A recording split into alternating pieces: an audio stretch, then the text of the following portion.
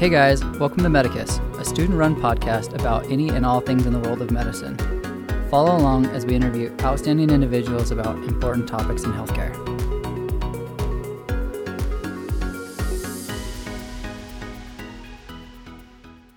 Hey everybody, welcome back to Medicus. In today's episode, we sat down with Dr. Timothy Buckley, a clinical psychiatrist at the Edward Hines VA Hospital. In our episode, we dive into the topic of psychedelic-assisted psychotherapy, a subject that gets more and more attention each day because the emerging research is just so exciting. As just an example, a recent study from Johns Hopkins investigated the use of psilocybin in smoking cessation. They combined psilocybin and cognitive behavioral therapy and found that this combo resulted in 80% of their study participants being able to quit smoking and remain smoke-free even when they followed up 16 months later. And just to give a comparison, the current FDA-approved therapies for smoking cessation is Wellbutrin, or bupropion, and Chantix, otherwise known as varenicline, which at best, these compounds show a 35% success rate. Now, admittedly, the study from Johns Hopkins was a preliminary study, which means that the sample size was small, but the emerging data really speaks for the need for greater investigation. Before we hop into our discussion, we wanted to make sure that our listeners understand that this episode is intended to be for a general informational purpose only, and is not to be interpreted as an endorsement for use. Dr. Buckley's discussion today is not meant to represent the views or policy of the VA hospital system, but are rather an expression of his own academic interest in this evolving therapeutic modality. Furthermore, listeners should be aware that the inappropriate use of these compounds carry real consequences, including both the potential for physiologic harm as well as the potential legal ramifications, as these substances are currently considered Schedule I drugs by the DEA. Now, with that said, please enjoy this discussion with Dr. Timothy Buckley. Cool. All right. So welcome back to Medicus. We're excited today. We've got a pretty cool topic. It's something that I've been very excited about. And I think if you listen to the news, there's a lot of interest around today's subject. But before we get started, before we introduce our guest, we actually have a new host today. And so we wanted to also do just kind of a brief introduction. So we wanted to turn the time over to Emily. Hi, my name's Emily. I am an M1 at Loyola, and I studied psychology at Cornell, where I graduated in 2017 before starting medical school. And so I'm really interested in having our guest on today for this topic and really excited about joining the Medicus team. So first off, we always love to get a little bit of background for our listeners. So Dr. Buckley, can you tell us a little bit about your background? Yeah, absolutely. I took a sort of a non-traditional path to medicine. I was actually an English major in college, and I was interested in writing and sort of a romantic and young romantic. And that was actually my senior year of college, where some things, I was introduced to some topics that sort of were a pivot point in my life. And it's kind of is pertinent to the topic today. Yeah. So there was a shift from sort of literature and writing towards the sciences, psychology, deeper questions about the human condition, new paradigms in the sciences. I was just sort of steeped in all of that at the time. So, But then eventually, so I went into social work for about 8 years, wanting to get a feel for psychology, thinking that maybe that was something I wanted to pursue. I explored speech pathology a little bit along the way. And at one point, as I was approaching the age of 30, I decided what I wanted to do, and I grew up. So I decided to go back to medical school. And then it was during medical school, I was kind of flip-flopping back and forth between, do I want to go back to this original passion for studying the human condition, the psyche, or do I need a change of pace? So I really struggled with the choice between psychiatry and internal medicine.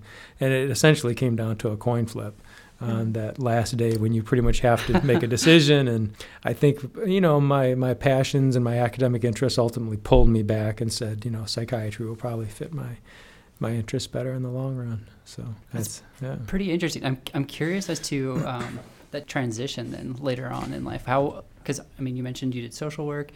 What was the transition like? Was it pretty easy switching to medical school? Back into medicine, it was hard because you're 30, you've matured somewhat at that point, and I had to go back and sit through, freshman chemistry and sit next to these The young. worst. Yeah, and that's it's not the most fun class. No, it's the process. It was incredibly humbling, but I was in it for the long haul. Yeah, I had made my decision. That was the path. I was committed, and so I just there was only one way to go at that point. Yeah. So Right. yeah.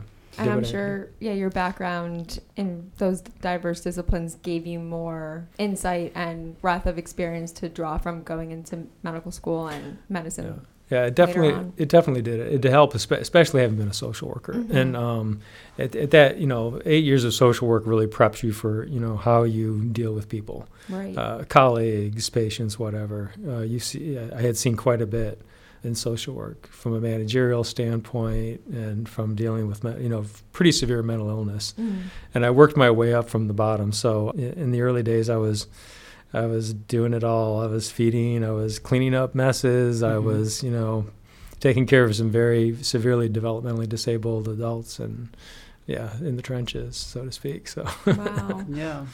So one of the reasons that we wanted to have you on today was because you were pointed out to us through a resident. I don't know if I should give names or anything like that. You can go back and find them later. So first off, they recommended you just because you're just fantastic to talk about a lot of the new modalities that are coming out. In particular, one that I've been kind of interested in is the psychedelic-assisted psychotherapy. And then obviously there are a couple of other ones that are kind of, some of them it sounds like they've been here for a while, but we just are kind of unknown or under the radar. But I'm curious as to what was your motivation to be passionate about this. And the reason why I asked this is because having gone through my psych rotation, I didn't find that every physician that I rotated with had the same enthusiasm as others. That primarily comes from a fundamental skepticism of psychiatry from day one. So I didn't, so maybe the more traditional route in is you go to medical school, you're not sure what you want to do, you kind of see the array of fields, and then you end up picking psychiatry for any number of reasons. It resonates with you at that point. But for me, I was drawn more to again psychology. I was a human. I was in the humanist. Looking at when you're a writer and you're studying literature, you're looking deeply into the human condition and asking big philosophical questions. And so that's where I was coming from. And so to go from that into the biological psychiatric model, which is in this day and age very much about drugs, I was very skeptical, which is what made the decision then in medical school so difficult. Despite my interest, I didn't know if I wanted to sit around prescribing SSRIs. Decent drugs and decent treatments, but not what I was really passionate about. So that's where that came from. So then naturally that set the stage for me to want to glom onto any novel treatment that was not just giving somebody a pill every day. Yeah. I feel like that was kind of my experience as well when I was going through my rotation. That I felt like obviously like SSRIs, they definitely have their place, but there was, to me, it really kind of seems like there needs to be newer explorations, new discoveries. I think it's Michael Pollan who he just recently wrote a book that kind of talks about his experience with psychedelics, but he discusses how, at least in psychology, there hasn't been that many new and novel innovations in terms of drug therapies in maybe like the last 50, 60 years.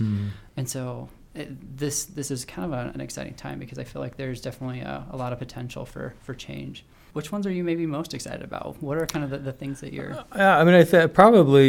I'm very excited about both TMS, transcranial magnetic stimulation, and psychedelics. I'm probably to this day still most excited about psychedelics. Okay. Simply because it's been a long-term interest of mine.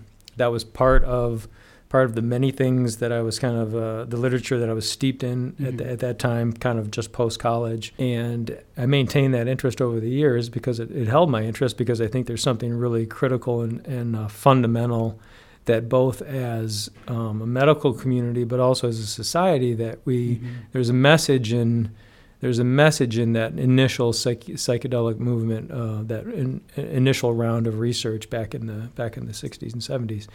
There's a profound message back there that I think then we buried with politics. Yeah. And that message resonated with the other topics that I was interested in at that time, which were things like systems theory, sciences of complexity, all these physics, the new physics, so all of these sort of, which are all similar in the sense that they're all very cutting edge movements and paradigms in science that we have continued to struggle to wrap our heads around. And there are some commonalities and themes between all of those, the psychedelics, sciences of complexity, which are again very difficult to study, and as well as the new physics, which is 100 years old now, and we're still struggling to wrap our heads around what it actually means. Yeah. So we're wondering why you think it's so important that psychedelics be studied as treatment for mental health issues in today's society in light of everything you've talked about so far, and why you think it's so important that society work to bring changes to the way mental health issues are treated and managed in today's landscape of medicine.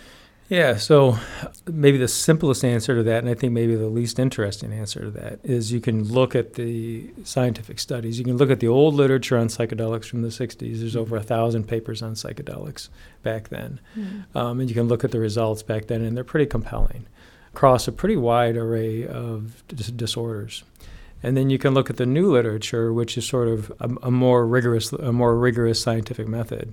But they're coming up with equally dramatic results. Yeah. So that's a simple answer, and it's somewhat quantitative. So from at least these initial studies, it appears that these substances could be significantly more effective than our current treatments for some things. And we have to always be cautious with psychedelics. We are in this very exciting phase, and we have to, as with all new treatments, we have to guard against the panacea idea. Yeah. I think we necessarily have to kind of go through that phase, but we have to be sort of conscious of it and kind of be careful. So that being said, that's the short answer to why we need to study it. To me, because of my background and my interests going way back 25 years and based not only in psychiatry or psychology, but also in a larger view of the sciences, paradigms in the sciences that I feel are shifting. But then also societal questions. Who are we as a society? Where in the history of the world, how can we characterize at least Western world? And if you want to think of there being a Western mind or a Western personality or a character, we need to be able to see ourselves clearly in the trajectory of history. And if we don't see ourselves that way, then we don't fully understand ourselves.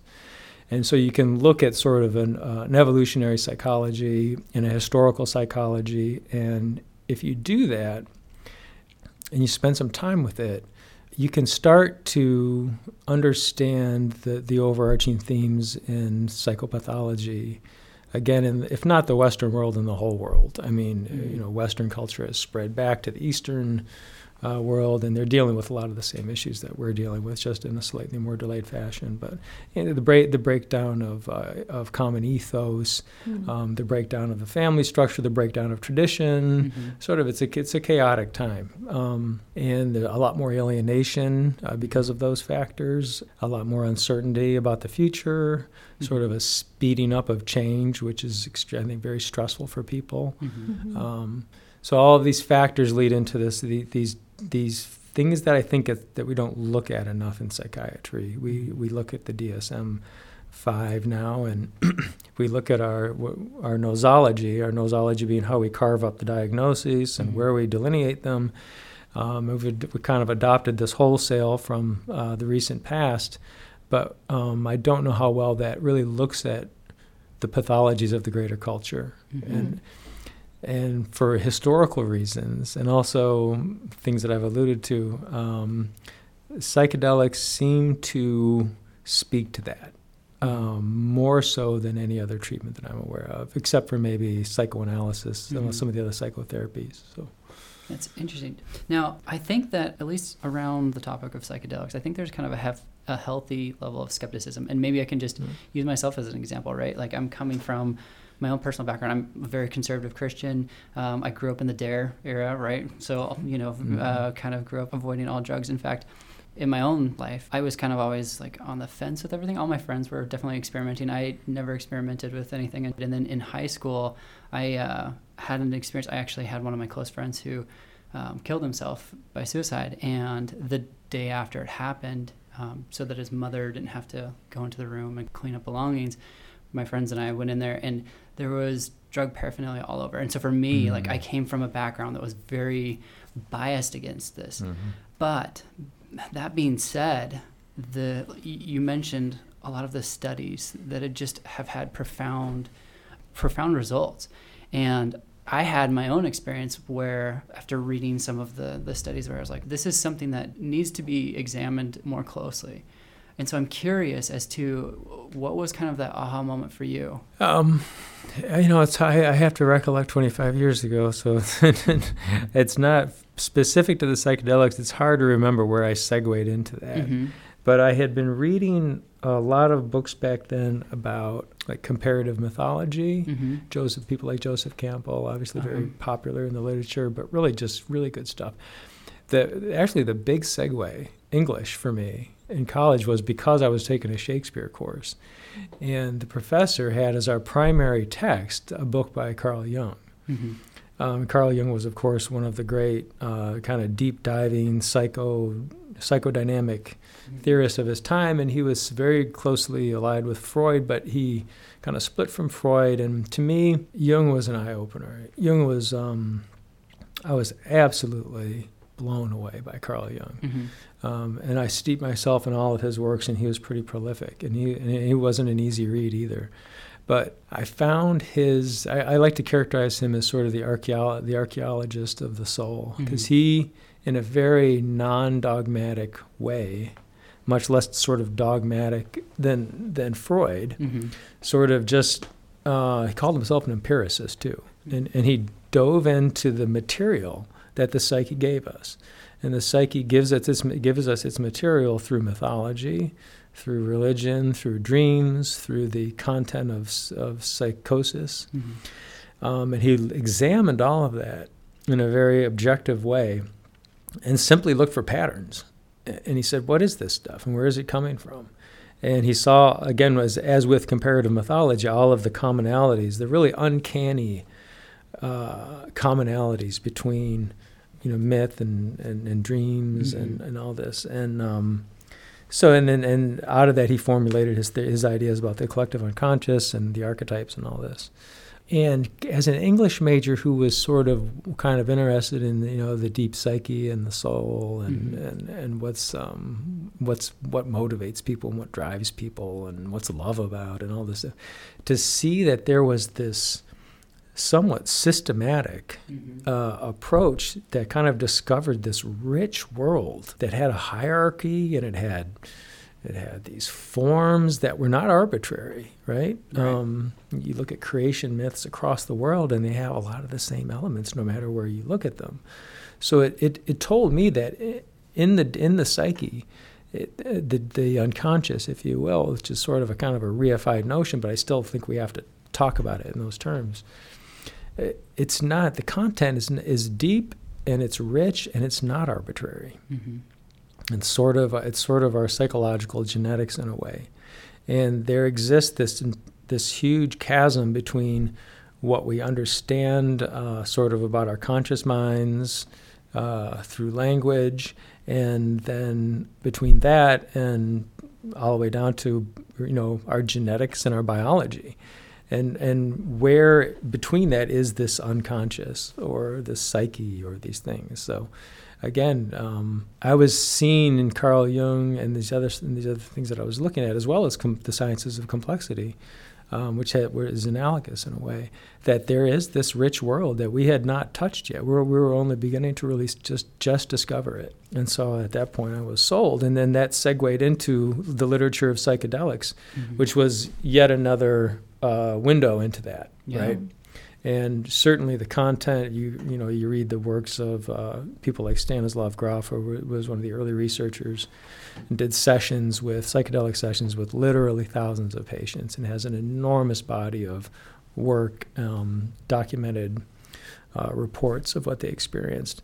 And that content, sure enough, it fit with dreams and to some degree the content of psychosis, although it's a big mistake to equate those two. We can talk about that a little bit too.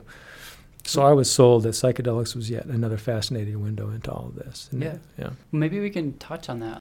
What do you mean by they're different with psychosis versus... Right. And like who seems to be most expressing that misunderstanding? Right. So probably the first person to systematically really start looking at characterizing and describing altered states, a variety of altered states, is William James, and he wrote his book, Varieties of, forget the name of that, Varieties of Religious Experience or something. Yeah, I think that's right. But back in the early days of psychedelics, it wasn't assumed that there were numerous or several altered states, and there wasn't any big effort to characterize those altered states. So when psychedelics came on the scene, you had the people like, Albert Hoffman, who identified the chemicals early on, like LSD, and ultimately, I think, synthesized and isolated psilocybin. And they basically packaged that stuff and sent it out to psychiatrists all over the world and said, hey, this is an interesting potential, and they didn't know what to call it, so they called it an investigational drug. They because of the effects that it seemed to have, their first thought was this is a psychotomimetic. So this is a substance that mimics the psychotic state. And given what they had to work with at the time, that wasn't a bad assumption. It's just that it immediately put it into a box. And then over those years of the investigation, other people came along and said, no, just try to introduce new terms. And when they realized that it wasn't the same, even the term hallucinogens is really very misleading. There's something like perhaps hallucinations in psychedelics, but it's probably really more like illusions. And it's much more complicated than just simply hallucinations. And there's other very distinct differences. But so people started to come up with new terminology to capture the essence of what the subjective experience is, the phenomenology of psychedelics. And words like psychedelic came out, and that was, again, it has baggage now, but it was really a great term. And you may know that the roots of that, what that means is mind manifesting. Other terms were psycholytic, so loosening of the psyche, loosening of the mind. Another great term, really very well thought out. And so there's several of them now. Nowadays you have things like entheogens, which is sort of divine or God engendering. That carries some baggage with it, so we have to be careful with that term. So there's no ideal term to capture what the phenomenology is. But for example, it doesn't seem that the phenomenology of psychedelics has to do with delusions, for example. People who are on psychedelics do not have delusions. They're actually well-oriented. They don't have false beliefs. They're experiencing these visual and these really very synesthetic experiences. So multisensorial and very fluid and very dynamic and very synesthetic, and also very ineffable. And this is one of the terms that the modern studies are doing a good job of trying to come up with language to capture the phenomenology. And that has to be done so that we're not just equating it to psychosis. So when you think about psychosis, probably the worst thing about psychosis is that the patient to some degree lacks insight. That they have false beliefs, that they've really lost touch. They're cut off from reality. And that's in some ways antithetical to what psychedelics are doing, and where people feel more in touch with more insight, not less insightful, but more insightful, more aware of their inner dynamics, more aware of their issues. So there's some very distinct differences, and some of those differences are the most important differences, really. Yeah, absolutely. Right. Just touching on that real fast, that was kind of one of the points that really helped change my mindset towards this. So in psych, we have to do that SPAM presentation where you have to pick a topic in psychology and then do kind of a presentation on it. And mine was on psychedelic-assisted therapy. And that was one of the studies that blew my mind. And it's a pretty recent one. They tried to mimic, I guess, I'm not sure if it was Timothy Leary who kind of did the preliminary study, but they tried to mimic it, and then basically it was kind of like not an interpretation, but almost like a replication of a religious experience. So they basically took never users of some sort of psychedelic, and they gave them, it was a crossover study, so they either gave them like methylphenidate to kind of give them the not placebo, but the oh my gosh, I'm blanking on the word. The Control. there we go, control. Sorry, it's been a long day. I'm on nights too. So I understand.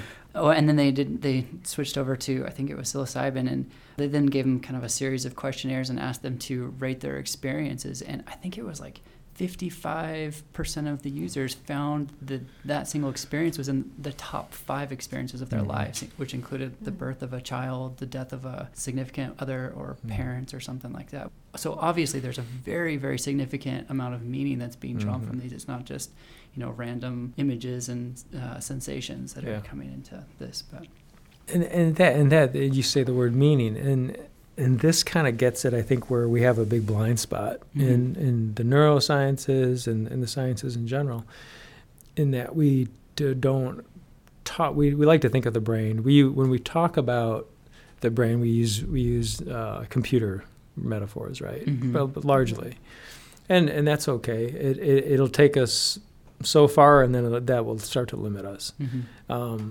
And we talk about information, and we like to equate and to ask questions about how many bits of information can the brain store and how fast can it process information.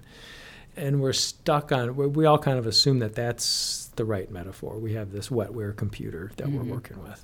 That's a limiting paradigm, so to speak. And there's a wonderful researcher on the West Coast. I'm not sure if he's even still alive anymore. He may have passed away, but his name is Walter Freeman. Not to be confused with, I think, an famous economist or something. But and he was a very broadly educated neuroscientist, and very much schooled in the sciences of complexity as well as neuroscience in general. And he said a provocative thing. He said that the brain doesn't really deal in information; it deals in meaning, which is a little kind of cryptic, but also kind of gets you thinking, and you start to then ask yourself, well, what is meaning versus information? So this brings up a whole host of questions, and I'm not sure how I was going with that. And I'm gonna lose my train of thought, I'm sure, on this, but I think he was onto something. Yeah, I really do. And again, I think that's sort of when we talk about the paradigm that the sciences at large work in right now, and sort of these blind spots, we don't appreciate fully. We honestly don't know how the brain works. In some of the most important ways, we do not understand how the brain works. We make a lot of assumptions about it, and we don't. And then there's the big question of consciousness, right, which has almost been relegated to philosophy at this point. That's not completely inappropriate, but we still are faced with the hard problem of what they call the hard problem of consciousness. And I think in order to get a hold of that, and I don't think science can ignore it. I think we have to really tackle that one. I think it's time to think outside the box a little bit and get a little bit away from the extrication with the computer metaphors Yeah, it's ironic because I want to say it's outdated, but yet the metaphor was made to be current with the times and our technology that we use today. But exactly how you were explaining that there needs to be a recognition of the past in our understanding of the brain, as in how it evolutionarily developed, how, history and philosophy and these disciplines that have been around forever are all contributing to the brain's function and development. And it's almost like myopic of us to just refer to a technological metaphor when there's so much more than technology that relates to the brain and the human psyche. Yeah. It's one of the reasons this chasm I'm referring to, where it seems like, on the one hand we have two choices. We were faced with these fascinating phenomena, with these patients telling us that they're having these experiences that are so meaningful and so important and so sort of mystical. It seems like we have this choice between thinking about the brain in this experience in terms of a wetware computer, and on the other hand, talking about mystical experiences and having to resort to, language that belongs in the realm of spirituality. And to me, there's nothing wrong with that. I think you have to be careful. You have to, if you want to stay within the realm of science, you have to come up with. You have to expand the scientific paradigm. You can't leave it behind and then just jump onto religion to try to explain what's happening with a substance. And that's one of the reasons why early on I was so taken by the sciences of complexity, because they seem to with a tremendous amount of facility, fill that chasm to some degree. And it's not an easy language to use and to talk. It's a very complicated subject, but it seems to get at, there seems to be some analogy between sort of the sciences of complexity and nonlinear systems, something that are so difficult to study with traditional scientific tools. In a way, that's somewhat analogous to the unconscious. We talk about the unconscious, but we can't really, it seems to be in a black box. The world of chaotic dynamics and complexity was really also hidden from us until, ironically, computers let us see it. And this is the whole story of, I don't know if you've heard of Benoit Mandelbrot and the Mandelbrot set. No, I don't think so. So he sort of discovered this realm, right? This realm of dynamics. He had a small equation. This is sort of the essence of nonlinearity, that you can have a very small, simple equation algorithm that can create enormous, rich complexity. So he had this equation, and he was running it on this old computer, this old, by today's standards, antiquated computer. And he was just plotting the output of endless iterations of this equation. And he was very patient, and he kind of let the thing run longer than he had ever let it run before.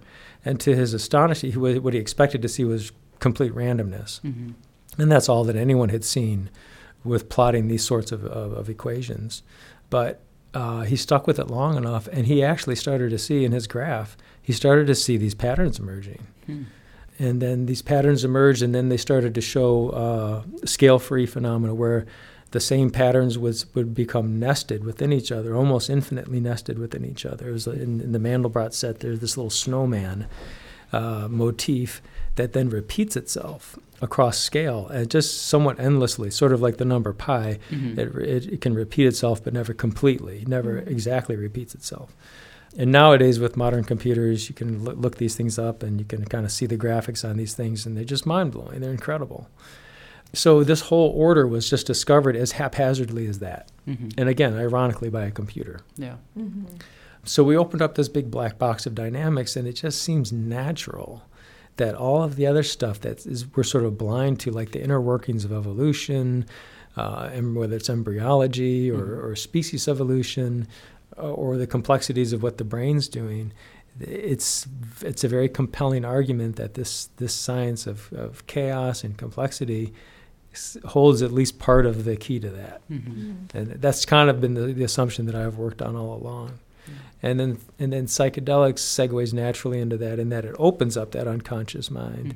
And the visual phenomena of psychedelics seems to fit very well with these very complex dynamics and these forms and these topologies that come out of complexity theory. And it's just there's something going on there. Yeah.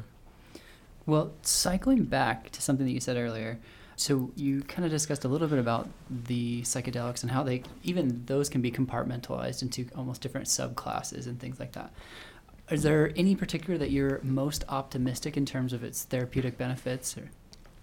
Well, so you can carve them up a number of different ways. One of the more important ways to carve them up is to talk about the tryptamine. I hate to use the word hallucinogens. I think we got to get rid of that word, but we'll say the tryptamine psychedelics from the phenethylamines. So those are two broad classes of psychedelics, and then beyond that, then you have things like MDMA.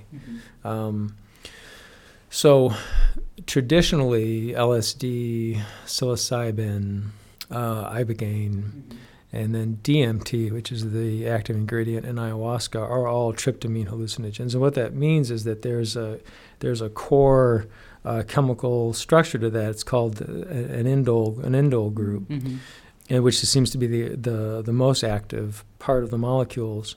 With DMT and psilocybin, that's almost the entire molecule is the indole group. It's a combination of a 6-carbon ring and a 5-carbon ring, with an amino group and then a hydroxy group and some other things. LSD is that plus a whole larger structure. Right. But so not that they're more important than the phenethylamines, or mescaline obviously was a very important one too.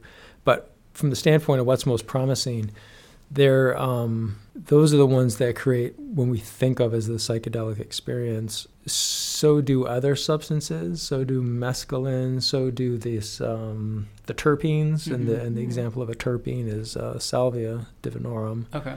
But with some drawbacks. The mescaline, for example, is an extremely difficult experience, very uncomfortable, more side effects. The terpenes and the tend to be very dissociative, so they can be actually some pretty dangerous substances, like true dissociatives, like where people really lose control.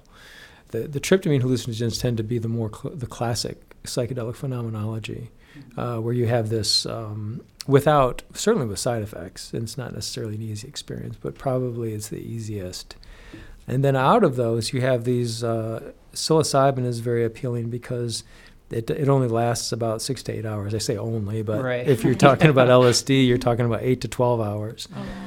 So just from a practical standpoint, as we look into the future of actually making these things FDA-approved treatments, those are very real practical considerations. You have clinicians who are going to be involved in this, and, you're going to spend 12 hours, you're going to spend an entire day and a half work day with one patient. Right. So psilocybin seems to be the sweet spot right now because you have DMT, dimethyltryptamine, N,N-dimethyltryptamine, which is a very brief experience, maybe 15 minutes.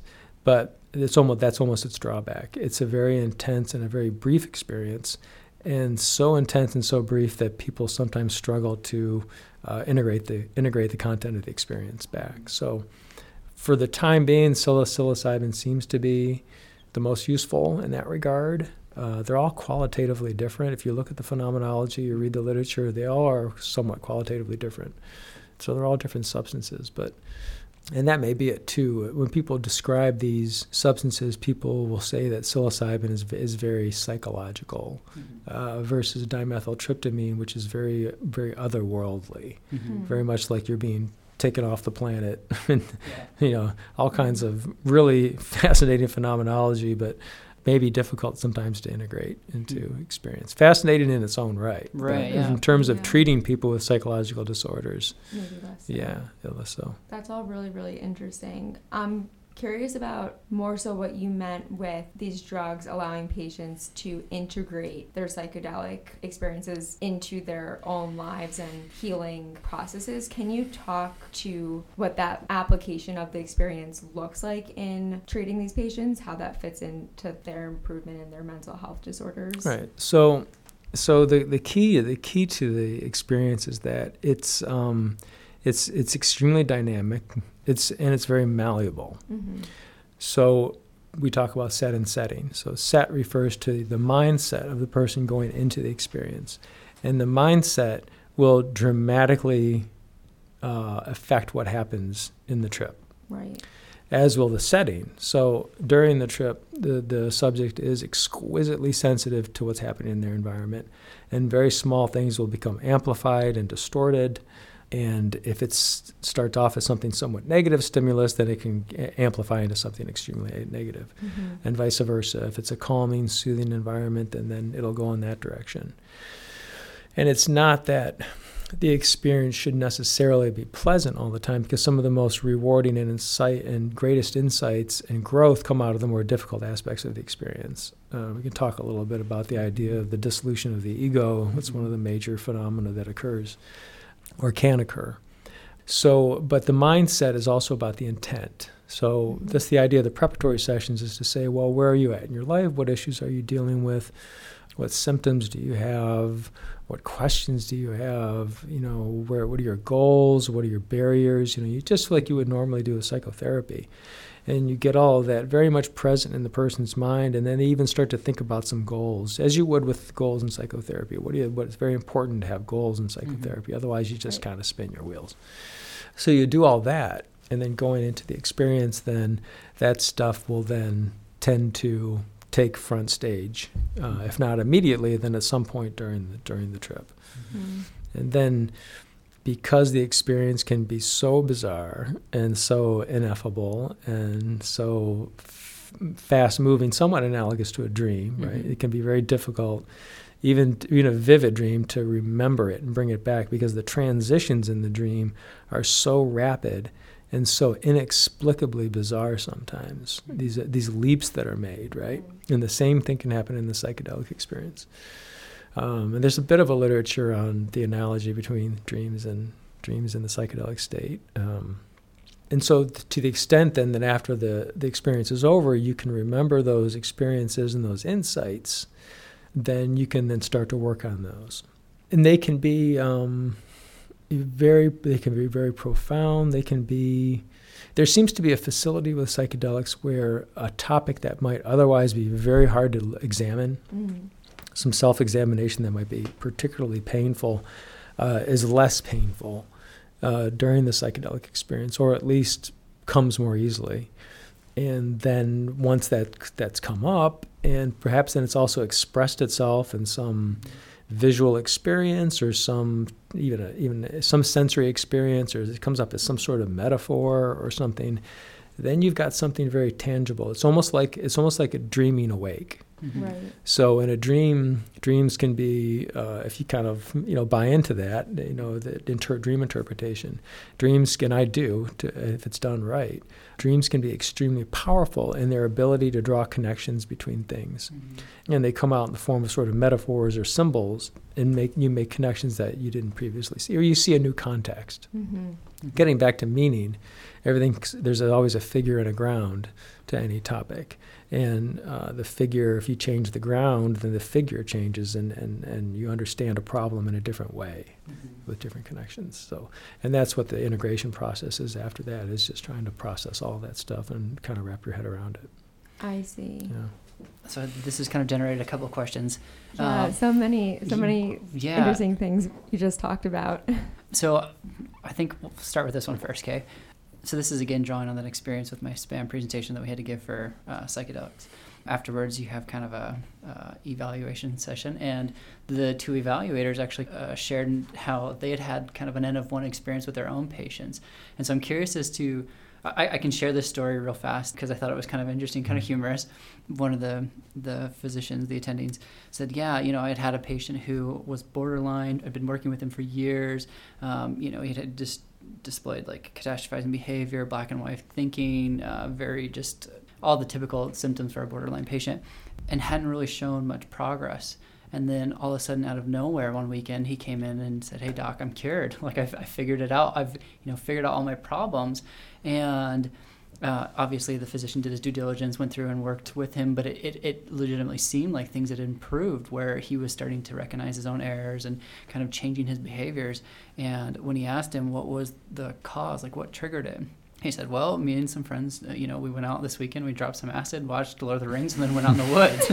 And all of a sudden he realized, okay, I'm, seeing all the mistakes in my life where, I had been doing X, Y, and Z and not taking responsibility for yada, yada, yada. And so I'm curious as to if you've heard of other maybe anecdotal evidence, or if you've seen that in other patients, or what's been your experience with that? Yeah, so we're starting to see more of this, right? So we're starting to see patients coming in who are offering these, saying this is I've done this. It's the topic is out there more. People are talking about it more. Patients are having these experiences, and then they're coming in, and I think they're a little more willing to talk about it now, since it's being studied. It's in the So I've got a few myself. I've got patients that have come in and shared these experiences, and of course we have to then let them know right off the bat. We don't condone this. You should, shouldn't just go out and do this willy-nilly, and we have to really couch the whole language in the language of harm reduction, so we can be useful to them in saying, what dangers they might be putting themselves in, and then we can also just kind of educate them on where we're at with our knowledge of these substances and that sort of thing, without promoting the use of it. Right. But so I've had a couple of people who have come in, and I got to be careful about what I share, obviously, because of HIPAA and all that. But I can say very generally that one or two patients have had some pretty transformative experiences and feel good about it. I feel like it was a turning point to some degree. To varying degrees. I've also got some of the older Vietnam era who it's come up, and back in the day they did it, but again, there was so much recreational use at that time Mm-hmm. that a lot of them, that was the context in which they did it, and they didn't really take much away from it. Yeah. And similarly, as I was growing up, and when I was in my 20s and early 30s, and I was reading this literature, I had friends, who would say, yeah, I experimented with LSD, and I did this and I did that. And I don't recall them talking about any epiphanies. Yeah. It was all cool. It was so wild. The colors were just amazing, this kind of thing. Right. But that speaks to how important it is that for it to really be a clinical tool, Mm-hmm. you have to do it with The rest- proper yeah. setting, proper preparation. Right. The priming that goes into it, and then Yeah. the integration that comes after. And that's not to say that people who do it, quote unquote, recreationally aren't getting something valuable out of it. People Yeah. do that recreationally, and then will also say, like, whatever. I watched Lord of the Rings. I went out in Yeah. the woods, and It it was was the great. most, and it was just beautiful. Yeah. And it completely changed the way I look at the woods, for example. Right. Well, there's nothing. That's great. Yeah. That's fine. I mean, that's not. As psychiatrists, we can't be the ones saying go out there if But Right. But Right. there's Don't expect to gain a lot from that woods Yeah. trip. But that's No. but that's then going to be something we're going to face going into the future, is this idea that there's, the studying psychedelics for the treatment of psychopathology, but people are already asking the questions, well, what about psychedelics just for betterment, Mm-hmm. improvement of quality of life, sort of going from okay to better, sort of Yeah. that kind of paradigm. And it's another big question we're going to have to ask ourselves, especially as clinicians. Yeah, definitely. Can I follow up with one more question? Sorry, Yeah. because this was something that we kind of touched on as well. So you kind of talked a little bit about the mechanisms that are maybe at play. You talked a little bit about like the dissociation of the ego, but then you also hinted at this idea of almost creating almost like an extended or improved neuroplasticity, where there's just tons of connections that are happening at the same time, where we're, almost seeing it from new perspectives. I'm curious as to what the feeling is as to the actual mechanism of action. I know there's probably no right answer for this, because right now we just don't know, but maybe you can kind of. No, that's right. The answer is we don't know. We have some intriguing pathways. Mm-hmm. And I can kind of only, parrot, or highlight on the ones that I think are the most compelling, but obviously we just don't know. But, and then there's my own sort of hunches that, again, go back to sort of the sciences of complexity. I think that's where, to me, that if I had to bet on a horse, that's what I would bet in terms of being the most, revealing thing ultimately. But the work out of Imperial College with Robert Carhart Harris and his mentor, David Nutt, they have been the ones who have most really looked at what's happening with these big networks. So we're in a phase in neuroscience where we're only relatively recently really identifying all these major networks and really appreciating the potential clinical relevance of those networks. So you might run across and discover these networks and then find that they don't really have much relevance to psychology, but in fact it seems that they do. And we could not have taken this for granted. So this is one of the exciting things about psychiatry now, is now we have a neuroscience that seems to be bearing fruit. And so you've heard the term default mode network, for example, and so maybe just for our listeners who are not familiar with it, maybe you can explain that a little bit. As best as I understand it. Yeah, absolutely. So I'm a bit of an amateur on all that myself. Yeah. So one of these, there's quite a few of these large-scale networks in the brain, and one of them has been identified as the default mode network. And it's got a couple of major hubs in the front and in the back of the brain, and then some other kind of branches off of that.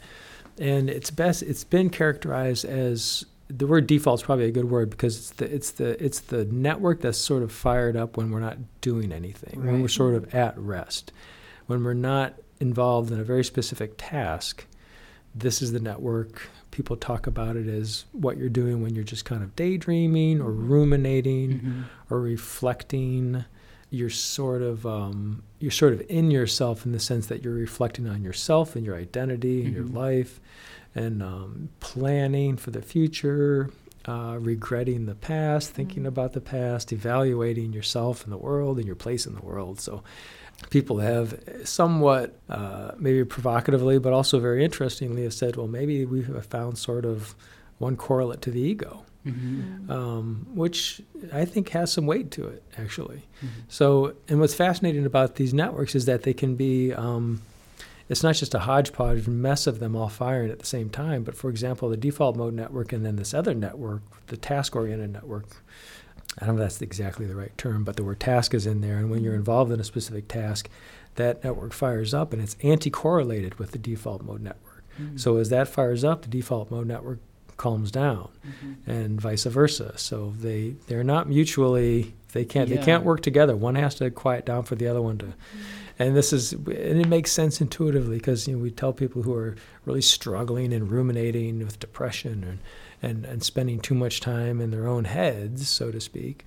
We advise them, go do something. Go get involved in an activity that's constructive, and it'll pull you out of yourself. We've used language like that all along, right? And in essence, that seems to be what may be happening. When people go delve in a positive, constructive way in some task, it literally pulls them out of their ego. Yeah.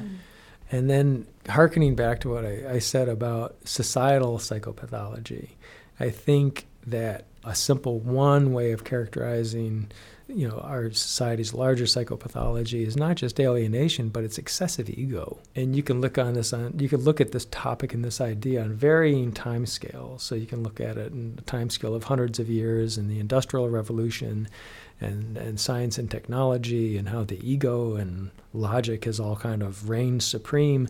But you can take the story back much farther, and you can take it all the way back to the dawn of language, right? And written language and the written word, and how that changed society. And at various steps along the way of the evolution of societies, people in different ways were pulled more and more out of something that would sort of be the antithesis of ego. So something more, it's kind of a yin-yang thing, right? Yeah. So something, there's a great book by a fascinating individual, Ralph Abraham. He wrote a book that captures this global pattern. And he calls it, the book is entitled Chaos, Gaia, and Eros. And Eros is sort of the thing that we have been pulled out of. It's sort of, if you want to, or may have that flipped around actually. Chaos would be the thing that we're pulled out of. Chaos is sort of characterized, if you look at the root of the word chaos, it's the void. It's the unformed, inchoate void, sort of, but also the fertile ground of all things in a mythological sense.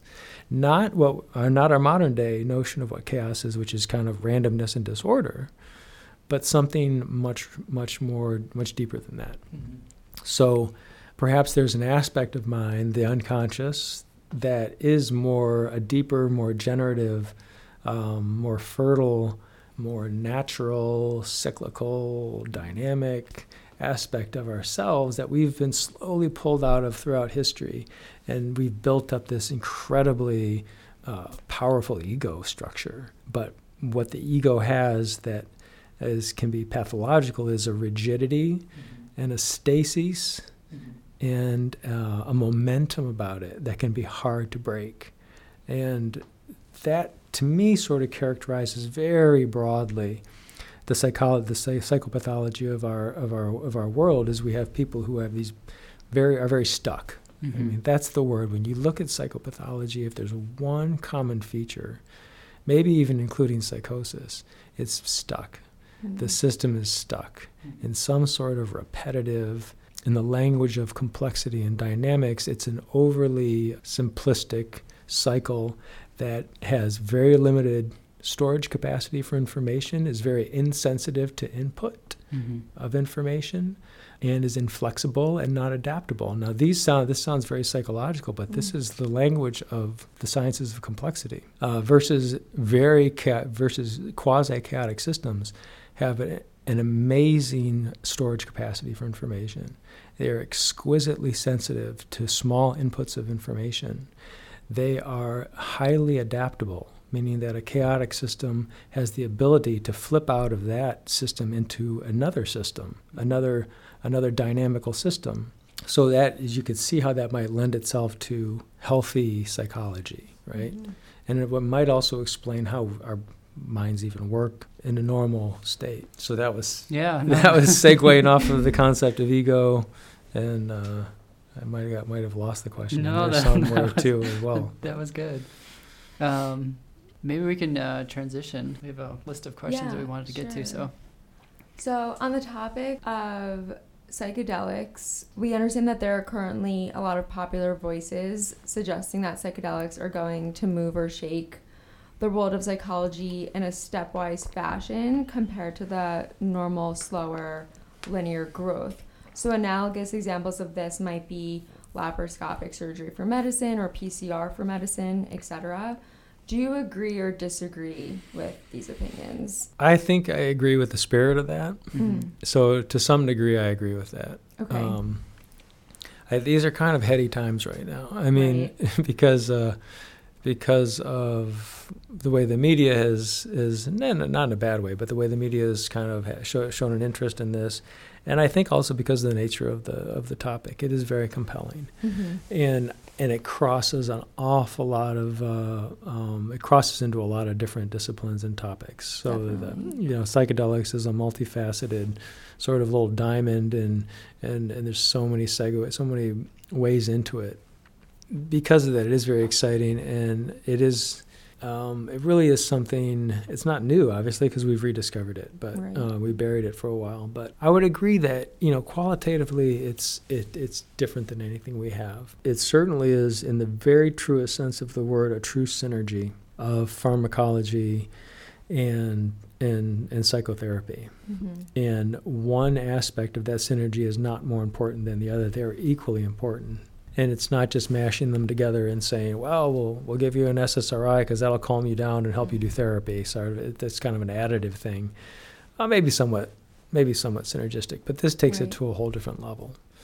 And people, again, make provocative statements like, one psychedelic session is the same as 20 years of psychoanalysis or comments like this. I've heard that before, too. I imagine this must drive the trained psychoanalysis nuts to hear this. I kind of feel bad for them, but don't tell them. But the way I look at it is, it's really complementary to things like the old psychodynamic, the old psychodynamic methods that were kind of forgotten by the majority of psychiatry and left behind. Which I think is a pity because they were such rich traditions and they were so fascinating. And they really were grounded in the information that patients were giving clinicians back at that time. They were very grounded in what was coming up and they were dealing with it. They were very open-minded, I think, in ways, to the extent that they didn't get lost in their individual dogmas, which in some ways they did. But this really kind of brings it back to life, in my opinion. And it is a synergy, and I think psychiatrists and psychologists and any therapists and counselors can really embrace this and see it as an advancement for their respective disciplines. That's my feeling about it. Yeah, I definitely think that all these clinicians need to recognize the enormous benefit that psychedelics can bring to their work as clinicians. So with that said, we're wondering what role specifically you see psychedelics playing in the treatment and management of mental health issues within the next few decades. And I know we've touched upon this in earlier conversations, but we're curious about how you think these treatments will further come into play in hospital and private practice settings as well. Yeah, how do they get rolled out into kind of the actual practical application? Yeah, well, the rollouts kind of the that's kind of started in a way, at least the beginnings of that, and it's going to be difficult. It's going to be a big logistical. It's not like decriminalizing cannabis and making it recreational or something. This is the medicalization of something, which comes with a whole infrastructure, and it does appear that as whether it's psilocybin or MDMA, as they become FDA approved in the next several years. It is going to come with a structure to it. It's going to come with an infrastructure. I don't know how political that will be. Hopefully it won't be political in any kind of ugly way, but obviously there's going to be sort of centralized players in all this who are sort of saying this is how this is how we're going to roll this out. This is the credentialing you need. This is the training you need. All this kind of that's begun to a certain extent, but it all kind of has to be worked out. Right. And then it's one thing to have an interest in psychedelics and talk about it in an academic way. It's a whole other thing to be a clinician who is going to prescribe this to somebody. Yeah. And that being a psychiatrist, that has forced me, because my initial interest in this, when I was initially interested, I was not a psychiatrist. Right? I was an English major. Then I was a social worker who was interested in this. Now I'm a psychiatrist who's interested in this. And the idea of prescribing this is sort of a daunting idea. The responsibility involved with that. When you select a patient and say, I think you could benefit from this, and when you say that, you know that they could go into an experience that could involve very intense experiences of, very vivid, very, what's the word I'm looking for? Very visceral experiences of ego death. Potentially terrifying experiences. Yeah. That's not easy to send somebody into that. Yeah. Right. You have to really have a tremendous confidence that they're going to be okay, that they can handle it, that it's not going to make all these questions that the skeptics ask are great questions. Why wouldn't this cause somebody to be crazy? Why wouldn't it destabilize somebody? Why would having these experiences not destabilize somebody's psyche rather than help it heal? Very important questions. And it's upon us, the people who are interested in this and believe in it as a potential therapy, is upon us to really answer those questions with some good answers. And these are, again, tough questions. Why is something that is seemingly acutely destabilizing and somewhat chaotic, how does that then translate into healing? Now, I think I kind of understand that question from my larger perspective and my larger interests, because to me that makes sense. Right. To me it makes sense but that's my own particular sort of view on psychopathology and mood disorders and neuroses and all this, is that it's a phenomenon of being stuck in this. And when you're stuck in an overly simplistic dynamic, something has to kind of be broken up. Yeah. And that notion is foreign to modern psychiatry. And to some extent, there's probably some analogies in other areas in medicine where you have to break something up in order for it to heal. The simplest one may be re-breaking a bone, for example. Like embolizing a mass, like literally breaking it up. Yeah. Well, even if you think about the process of inflammation, right? That's if you think about inflammation with the metaphor of a construction site, you have a building that is sick or is somehow needs to be updated or something, and when the construction crews come in with their heavy equipment and they make a mess. And that's what the immune system does. It comes into a wound and it makes an absolute mess. It's like a construction site. And it's chaotic, but therein lies the process of healing, true healing, true healing, not just symptom management. Or putting on a Band-Aid. Right. So it's sort of a natural, that's one of the most natural ways to explain why to people, why psychedelics. Maybe that analogy, that it's not just symptom management, it's healing. Getting to the root cause. It's healing, and it's getting to the root cause, and it's healing in the way that healing happens in the body through a chaotic and temporarily seemingly destructive process. Something grows out of that. That's new. So that's a great analogy. Yeah, no, it really is. Along that lines, what are maybe some of the risks that are needing to be considered? Maybe what are some of also the common myths that people don't or need to understand?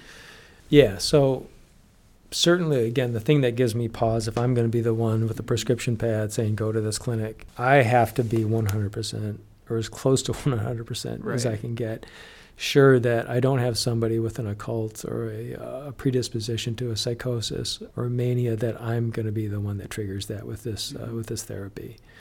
The initial phase of research back in the 60s and 70s, certainly they worried about that. They probably were not as cautious in selecting patients as I think we are today. Certainly in modern studies, if you've got a family history of a psychosis or mania, you're not going to be a subject in these studies. People just are not going to go there. But the reassuring thing, and maybe in terms of speaking to dispelling myths, is that in all those studies, literally thousands of studies done in that era, at least by the report, there were vanishingly few instances of triggering long-term psychotic disorders from the experience of psychedelics. So it doesn't, at least looking at the older literature, it doesn't seem, that concern doesn't seem to bear itself out. Although I would, going forward for the foreseeable future, I would err on the side of caution with something like that. And I would not ever be willing to, and no one will be willing to treat somebody who's seems to have a strong predisposition or possibility of having a psychotic disorder. Yeah. So what are some other criteria that you think must be assessed when a clinician must decide if a psychedelic treatment is appropriate? You mentioned the risk of psychosis, but say you're looking at like two patients, both of whom have had PTSD for like 10 years and they're of similar age and something like that scenario. How do you decide if those two patients or one patient is a better fit for the therapy or not? I don't know that I fully wrapped my head around that question yet, but I do think a lot about it. Okay. I think everyone who ultimately may get involved in psychedelic therapy in the future, I think we'll be pretty conservative and cautious. And I think the things we'll be looking for are somebody who has, how should we couch these terms? It's sort of like there's this kind of a saying, I think, in the psychedelic world that, you talk about, should kids, mess around with psychedelics. And people will tend to say things like, well, before you go dissolving your ego structure, you have to form an ego structure. So, if you have a patient who has a psychopathology where they've got a very fragile ego structure and they're well along in their life and it doesn't look like they ever will really have that stability, like really healthy coping mechanisms or the potential for healthy coping mechanisms or the potential to have a healthy ego. If you don't see that potential there, I don't know if you want to mess around with psychedelics. That's I think you need somebody who has a baseline, who has a fairly relatively healthy baseline that they can work from, sort of as a platform. I see. Yeah. So assessing that primarily. Yeah, because it's, again, back to this idea that something comes apart during the therapy. You're going to take it apart. It's got to come back together. Right, and it needs to be there well put to begin with. Right. Yeah. There's too much disorder in the system already. You can't expect it to snap back to an improved order. Right. I mean, you can, but not if it's too far gone, kind of, so to speak, I guess. Yeah. That makes sense. Yeah. Okay. Transitioning just a little bit. So it's my understanding that, well, just talking on PTSD, right? I feel like that's like a very, it's a great application. That it's just right here in the forefront. Like, obviously, it's a huge issue in our country right now. But it's also been my understanding that it's a little bit difficult to get studies, for example, at the VA. Like, that just seems like the perfect patient population for trials and stuff like that. Is that correct, or is that kind of a myth that I've been hearing, or is that the difficulty of doing the research at the VA? Yeah. No, I don't think it's a myth. I think so Rick Doblin, who founded MAPS, which is the main organization that's going after treating PTSD. He's over the past decades has spoken to people in the DoD and Veterans Department to try to get something started. And I think over the years he was frustrated with that. So it's understandable. It's a Schedule I substance. Right. It's a federal. We're talking about a federal institution, and it's partly probably the amount of bureaucracy that would go into it would be even more. I think that's been one of the barriers. Okay. So the bureaucratic hurdles to just doing it at a private institution are bad enough, but add into that the federal layer of bureaucracy, and I think people are just it's daunting. Yeah. And then there is a built-in sort of conservativeness and cautiousness in the VA system. So it hasn't happened on research has not happened on VA turf yet, but researchers who have appointments at both private institutions and VAs have done the research, just not on VA turf. So But I think there's hope for that to change. I think that, the VA, they're kind of bringing up the rear a little bit on the whole topic. But there's no reason why at some point the VA might not decide to get involved. Yeah. I think that, again, it's just sort of a slower process. Yeah, it's a healthy caution for sure. Mm-hmm. But, yeah. Well, we are just about out of time. I feel like we have so many more questions, though. Yeah, so maybe definitely. we could do a part 2 of this. Oh, yeah, I'd love to talk about some of the other modalities. Yeah.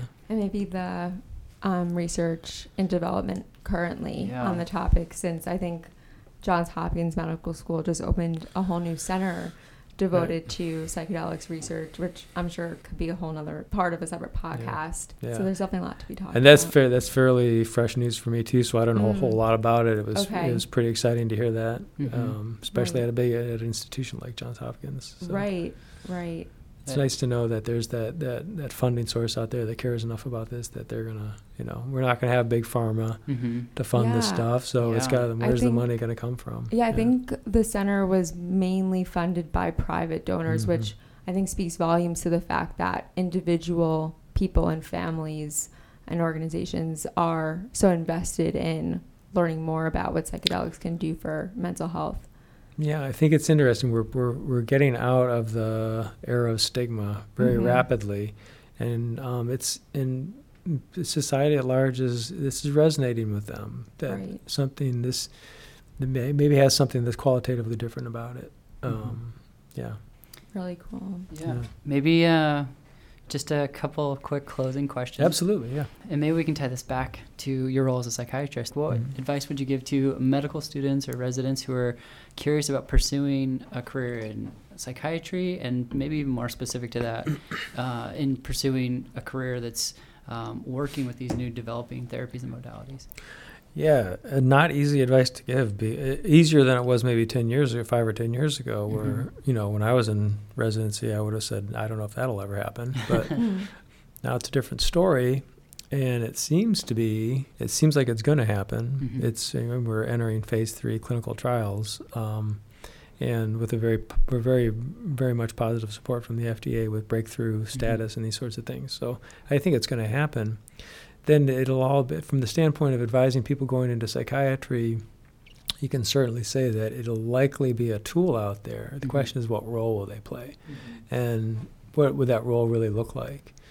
Because, I don't know. Let's say you have a clinic. That clinic will have a medical director, most likely.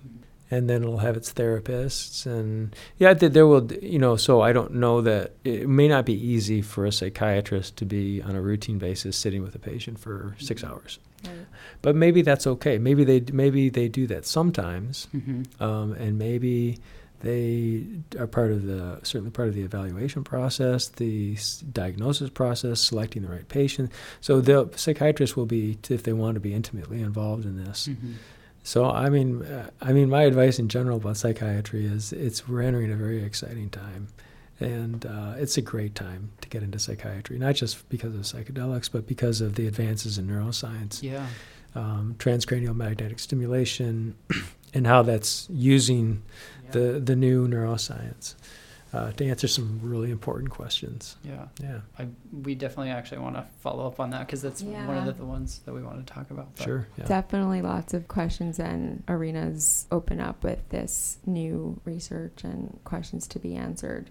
And I think, spanning back to the beginning of our interview, how this really all has great significant ties to human development and what it means, what the human condition means, and our lived experiences. And even if we're not, diagnosed with a mental health condition specifically, but also need room for growth on, a more personal level. And, psychiatry's developments, I think, could really help with all those things. We have to heal ourselves. We have to heal society. We have to heal the planet. Right. It's a lot of healing that's happened. Yeah. Definitely. Last 2 questions. If individuals are interested to find out more information, what sites or books or sources do you recommend? Yeah, it's not hard if you get into even 1 or 2 of the classic books. Probably the quickest way is if you get into one of the more modern more modern books. There's some good ones on the history of the history of psychedelia, history of the psychedelic movement. I confuse the names all the time, but one is there's one that's called Ecstasy that may be more about the story of MDMA, but there's another one. I'm sorry, I'm blanking on the name. That's okay. But even Michael Pollan's book. Yeah. I'm sure if you go through if you go through the references in that book, most of the classics are going to be in there. Yeah. Okay. All of the main figures are going to be in there. If they're not explicitly in the book, they'll be in the bibliography, and you can just start there and just pick out the major works. People like Stanislav Grof and Ralph Metzner, and many others. Yeah, many others. And then any last words for our listeners? Anything you want to share or anything like that? No, I think I've already said it. I think Okay. it's an exciting time for psychiatry. Okay. Yeah. Definitely. Well, cool. We definitely want to thank you for being here. This was awesome. This was really cool. Really Thank you fantastic. so much. Yeah, this is something we were very excited to have. And me as well, and it's been my pleasure. Yeah. All right. Yeah. Thank you. Thanks. Thanks for listening to this episode. This wouldn't be possible without support from our listeners. Please rate, review, and subscribe. We appreciate donations to help fund the production of this podcast. To support us, go to medicuspodcast.com, where you can additionally find show notes, links, and information about our guests. We are at Medicus Podcast on Twitter, Instagram, and Facebook. If you have any questions, comments, or episode suggestions, please submit them on our website. This podcast is intended for general information purposes only and does not constitute the practice of medicine. No patient-doctor relationship is formed, and the content of this podcast is not intended to be a substitute for professional medical advice, diagnosis, or treatment.